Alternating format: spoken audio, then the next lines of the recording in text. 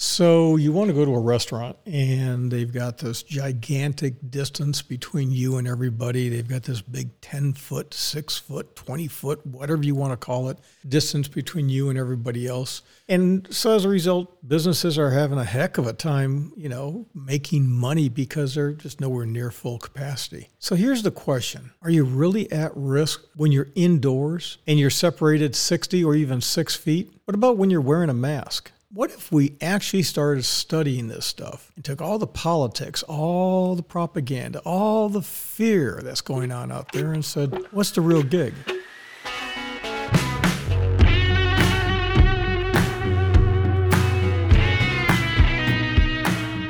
What's the real gig? What's the real gig? What's the real gig? Well, there's a couple of guys who are professors at MIT. Now, MIT is known for having some pretty smart people, although in the fairly near future, if most of the colleges go the way that the woke community is doing, they'll ban, things like mathematics. If you're following what's going on in the world of education, especially among high school students and even in college, how mathematics is a discriminatory thing that some people are better at it than others, so as a result, we got to dumb everything down. But here's the key. This fellow by the name of Martin Berzant, he teaches chemical engineering and applied mathematics. John Bush, who probably will not be taken credible because of his last name being Bush, he also teaches applied mathematics. Now, what they did is they sat down and said, look, we got to figure this out. What is the actual indoor factors? What are the risks? What about transmission, time spent inside, air filtration, circulation, immunization, variant strains, mask use? They went through just respiratory activity, breathing, eating, speaking, or singing.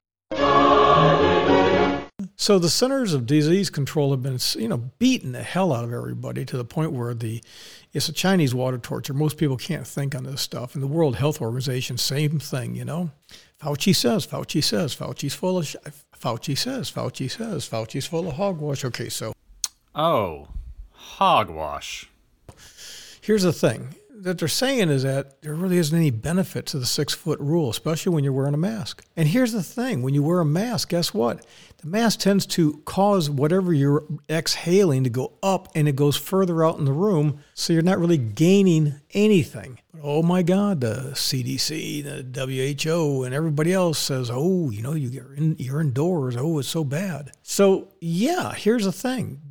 We've been saying this here at our firm from the very beginning. Open the damn windows. Your windows don't open the doors. Install new fans. Just get the air moving. That is as effective as spending all this massive amount of money on a filtration system. So what they're saying is this whole guideline about indoor occupancy caps is flawed. And so, over the course of several hours, just get up and move around. Get some fresh air. We are so much into our buildings 24 hours, 7 days a week that it's not right. Get outside, for God's sakes, and get some sun. And frankly, the scientific studies prove that people who, for example, smoke are getting COVID a lot less and less severe. It's not the smoke, it's the nicotine. In the fairly near future, I'll give you all the studies and statistics that we know about nicotine. Oh, nicotine, that's bad. No, you want to keep from getting COVID, and if you get it, to have it not be so bad, chew some of that Nicorette gum. I have no reason to make any money on this. I'm just telling you, chew some of that nicotine-based gum and have some vitamin D, use your vitamin C, eat healthy, don't eat junk food, don't drink like a nut, don't do drugs. And so guess what's going to happen? You're going to do a lot better. Get outside, get some fresh air. If you're overweight, lose some weight. Yeah. And just so you know, losing weight is nothing more than eating fewer calories. If you eat less than your body is burning, you will lose weight. End of story. There's no secret to it. No magic formula, no secret trick. So the bottom line is, this inadvertent social distancing, closed businesses, no, it's just not reasonable. It's not inadvertent. It is horrific. Now, I realize that there are going to be people out there who are going to be mad at me. They're out there taking they're getting their vaccines. I get it. But a little bit of common sense goes a long way. Now, masks do work to prevent the transmission by blocking large droplets, no doubt about it. But the larger droplets are not making up the majority of the COVID infections. And on top of that, why is it so many people who are working outdoors, farm workers, not getting COVID? Africa, out in the plains, not getting COVID. Why is it we have people who are in nursing homes and in hospitals working in high-rises? Why is it people who are stuck inside boxes, artificial environments, getting no sun whatsoever? Bada bing, bada boom, bada bang. They're the ones that are getting COVID. So here's the thing, guys. It is so simple.